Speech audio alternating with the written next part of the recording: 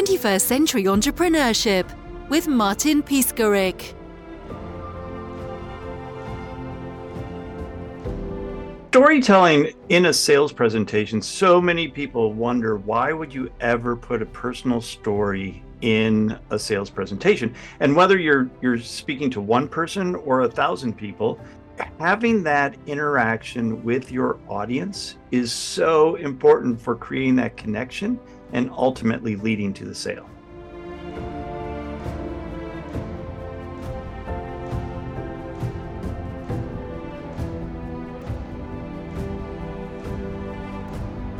Every individual has a story.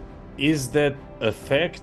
Do you think that every entrepreneur or wannabe entrepreneur can find his or her own pitch, opening speech? Everybody has their own stories, and lots of them. The trouble is a lot of times figuring out which story to choose and which one would be appropriate for the audience that you're speaking to.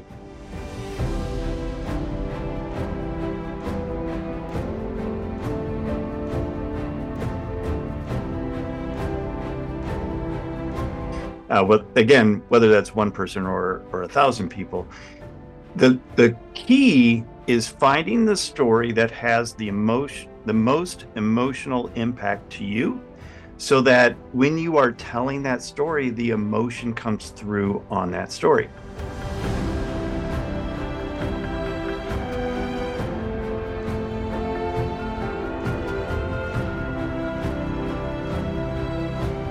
And I always like to tell my clients when I'm coaching them, it's like, don't just focus on the tragedies of your life. Think about some of the comedies as well, that, moments in your life that you've been super proud of, or moments in your life that, you learned a lesson.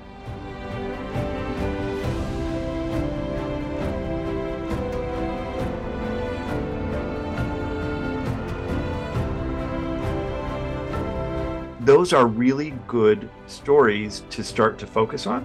And then we always narrow it down to the one with the most emotional charge. But everybody has a great story, and it's just a matter of getting it out and formatting it in a way that's more interesting.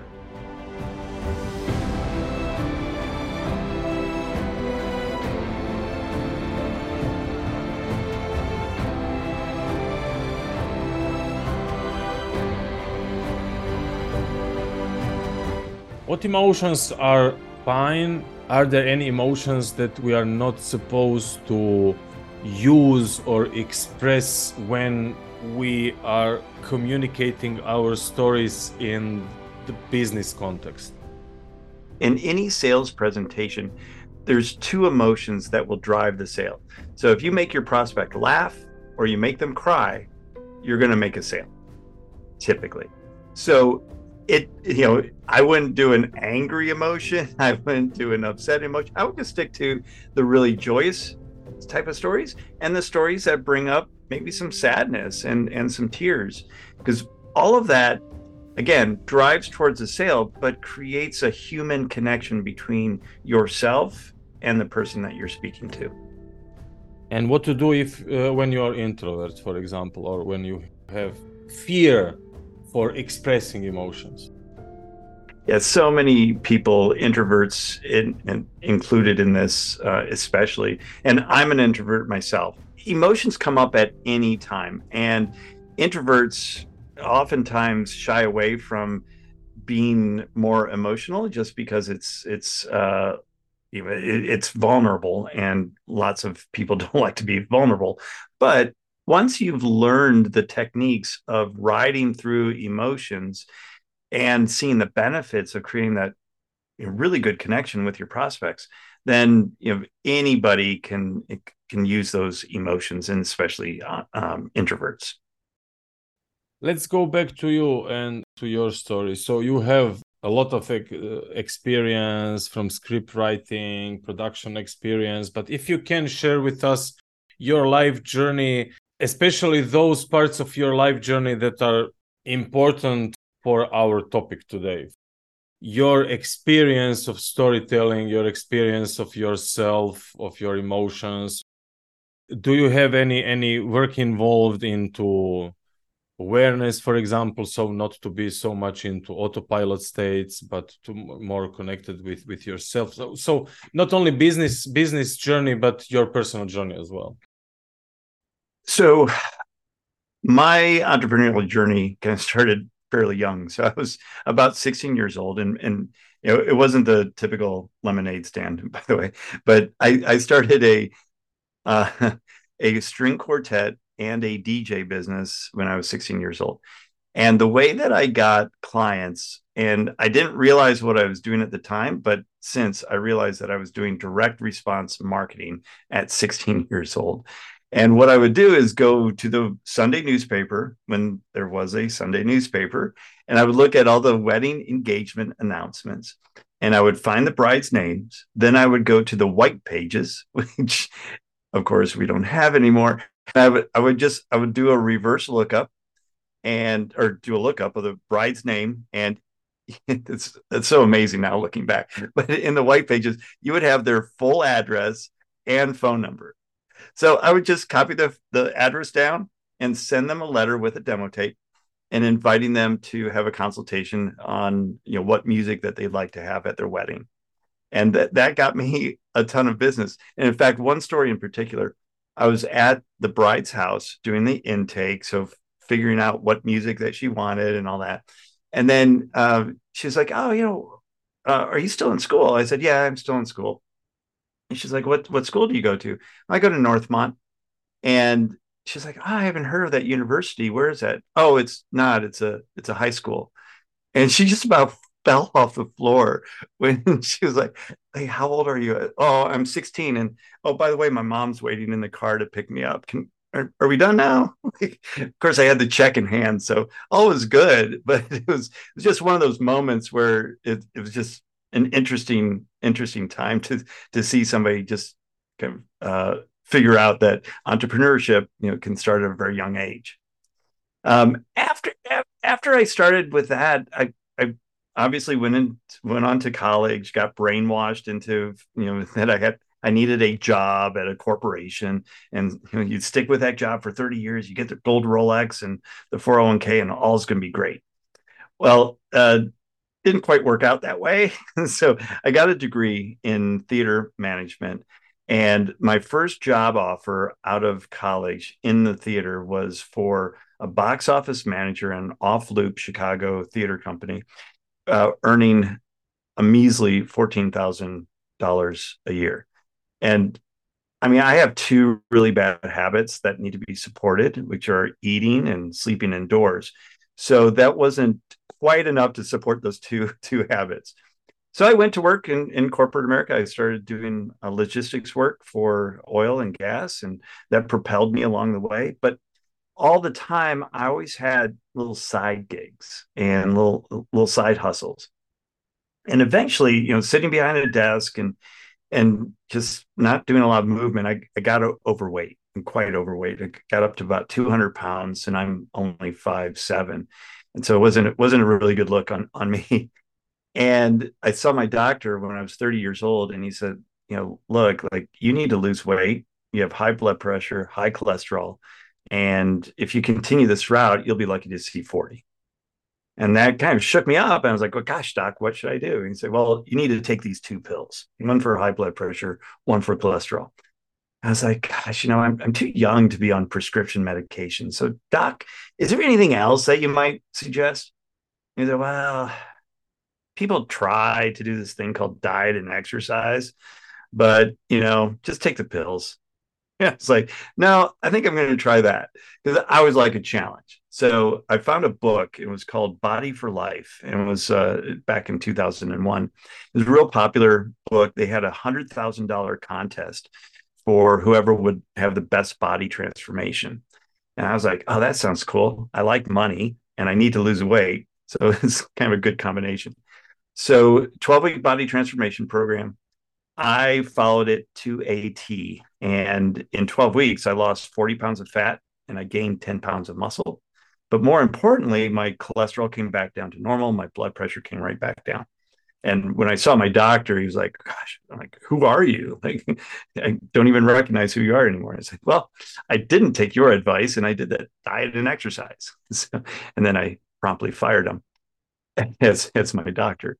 Uh, I did not win the $100,000 though, but I did get a T-shirt that said I participated.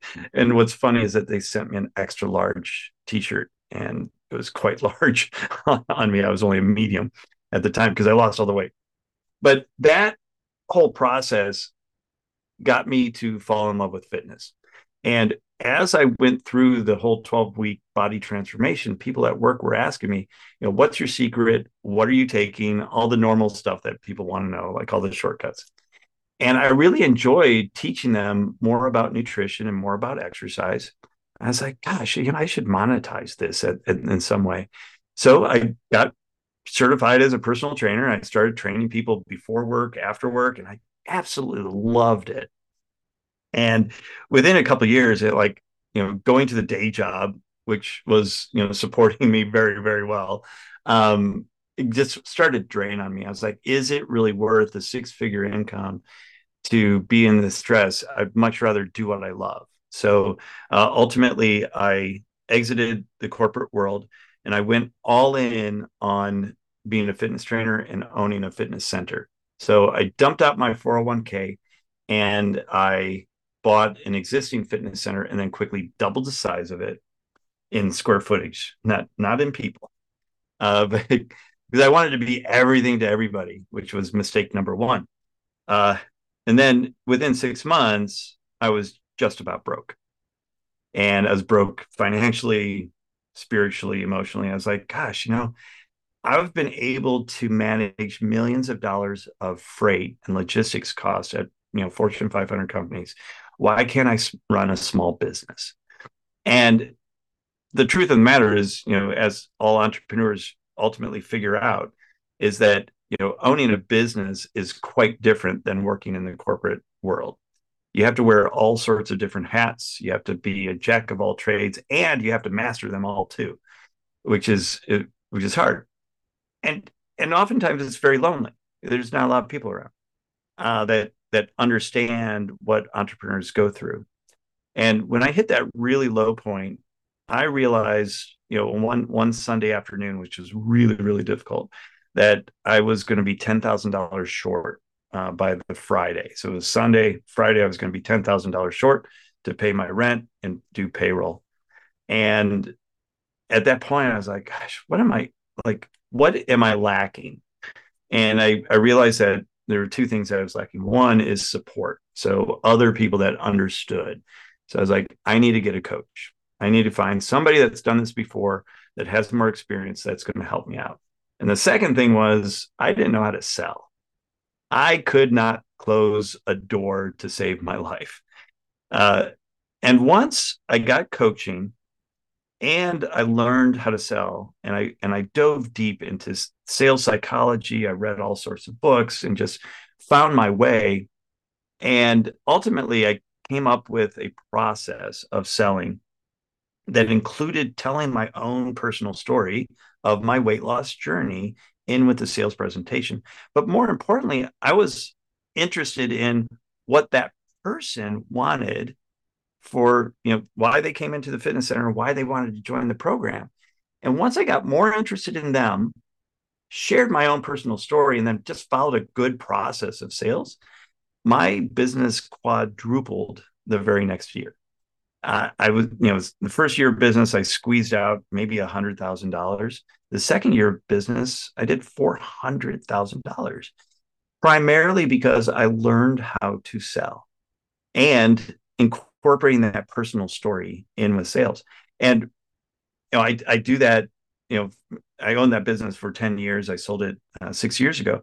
But in that process of selling one-on-one, I realized also that that wasn't the most efficient. So I started to do public speaking, and again, including my personal story in that talk. And that started to grow the business exponentially, because now I was selling one to many at one time. And I really believe truly that it was a combination of including my own personal story, the stories of people that I've helped, and then just having a really good process around selling.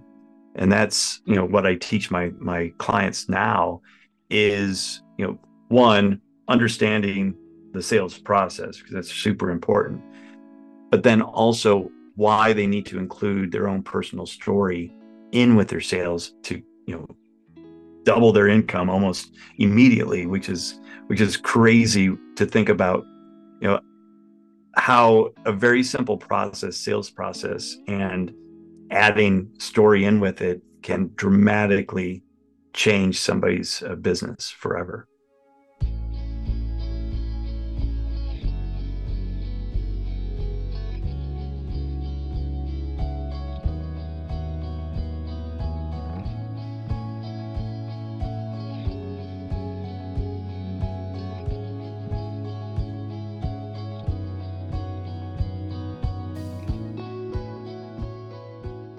Having energy throughout the day is kind of paramount in my life, to be able to show up for my clients, to be able to show up for a sales consultation as well.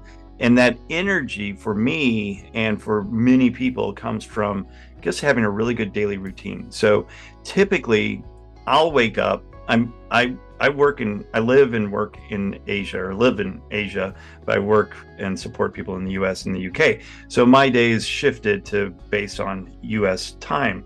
So I wake up at around 9 o'clock in the morning. And I know a lot of people are like, oh, wake up early. Like, that's not going to happen for me. But I wake up at 9 o'clock, and the first thing I do is put on my shoes and shorts and t-shirt, and I go to the gym. And that is just my way of waking up. I do the mundane tasks of, going through email and things like that, listen to a podcast, listen to audiobooks, all that good stuff. So that gives me the energy for the day. And then I come back in and I plan out my day, and I am ready to rock and roll for that day. And especially if I have sales consultations for that day, I'm able to show up and be present and have the energy that I need. And, having that daily routine and having the daily exercise, because hit the day running, allows me to hit the day running.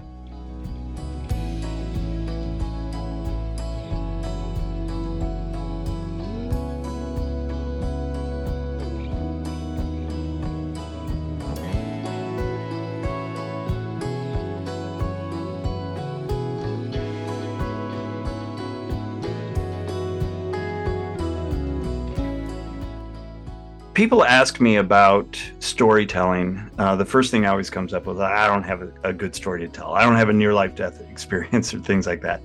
And when I'm working with clients, the very first thing that I have everybody do is take an inventory of their stories of their life, the moments that they've learned something. And then we go through a whole process. So what I have is a workbook that allows people to go through and create their own personal story. First, identify what that story is, and then also create it using the framework of what every good Hollywood movie uses, which is the hero's journey. And I'd love for everybody to have that, and it can be downloaded at my website at www.tomjackobs.com/storybook. And when you download that, there'll also be a free training as I take one of my clients through changing up her story. So you can watch that video and see how we can rearrange stories to make them really impactful and very dramatic. Where a lot of people think, well, the story isn't very good. But once we're done with it, they're like, oh my gosh, that really happened to me. That sounds amazing. And it is their story. It's just how we arrange it to have a dramatic effect. So that's the freebie that I want everybody to have. And then, if it's of interest, I can help people with designing their presentation for their sales presentation or their speaking presentation, turn that into a performance, which ultimately allows you to make more profits. And that's my 3P program: presentation, performance, and profits.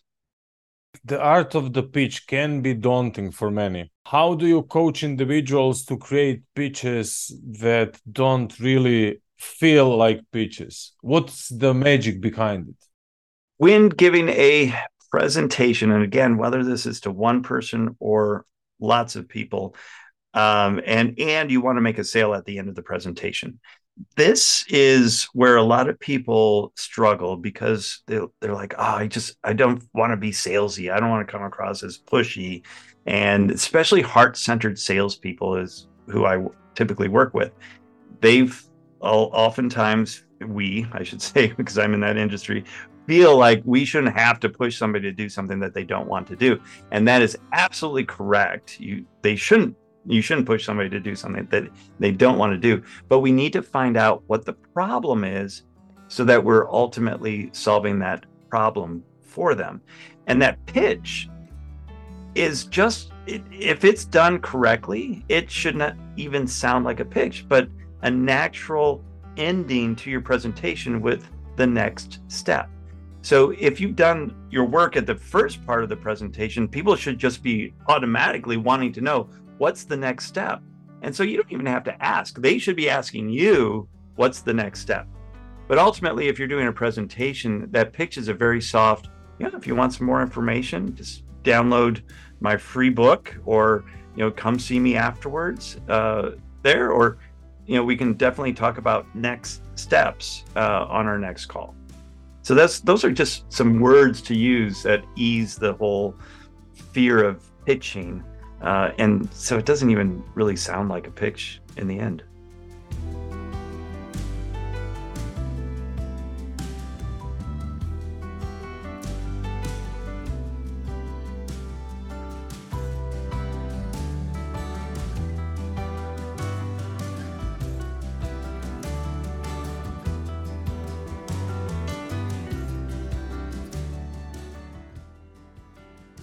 One of the clients that I work with, just amazing woman. Her name is Fatima, and she runs a fitness business, a boot camp out in California.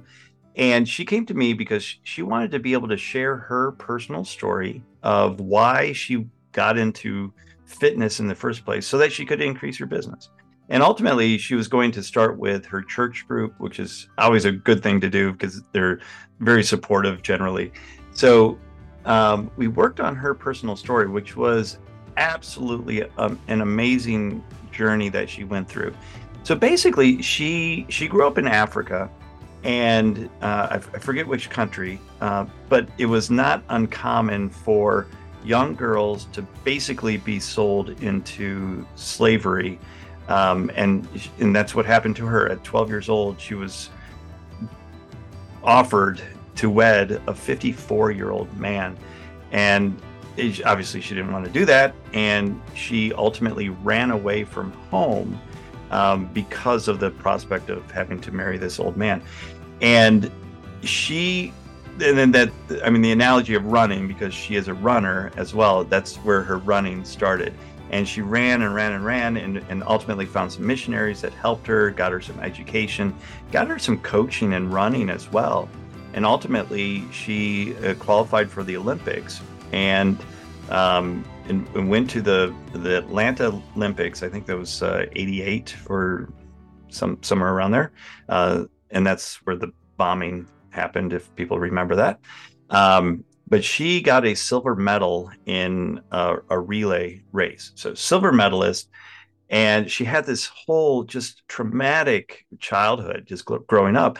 But that's what brought her to become a runner. So we put her stories together, and it was a pretty heavy story. So we created this roller coaster ride for their audience. So we created all this tension, and then we relieved the tension with maybe a little joke and got them to laugh a little bit. So when things started to get heavy, and ultimately her very first presentation that she did to her church group, she got a standing ovation at the very end of it. And just the way that she was describing it to me was just so amazing. But then she continued giving her talk to other groups and ultimately promoting her business at the same time. And after a year of doing this, her business had actually doubled from the primary marketing of getting out and talking to people, sharing her personal story with the call to action of joining her program.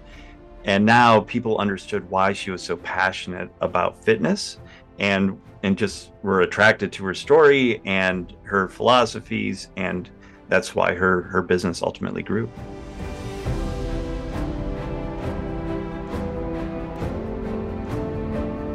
The best way to get in touch with me would ultimately be on my website. So again, that's Tom Jackobs, TomJackobs.com. I have a lot of resources on the website. You can download that storybook as well, and find out more about why I'm passionate about helping people improve their business by storytelling and improving their sales. And look me up on LinkedIn, Instagram, or Facebook as well. 21st Century Entrepreneurship with Martin Piskarik.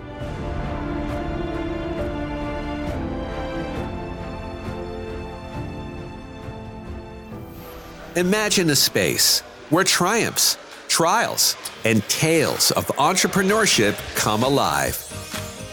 Welcome to the 21st Century Entrepreneurship Podcast, a gold awarded journey hosted by Martin Piskarik, connecting with listeners in 95 countries and ranking in the top 0.5% of all podcasts. Join our exclusive community, elevate your perspective, and embark on the path to success.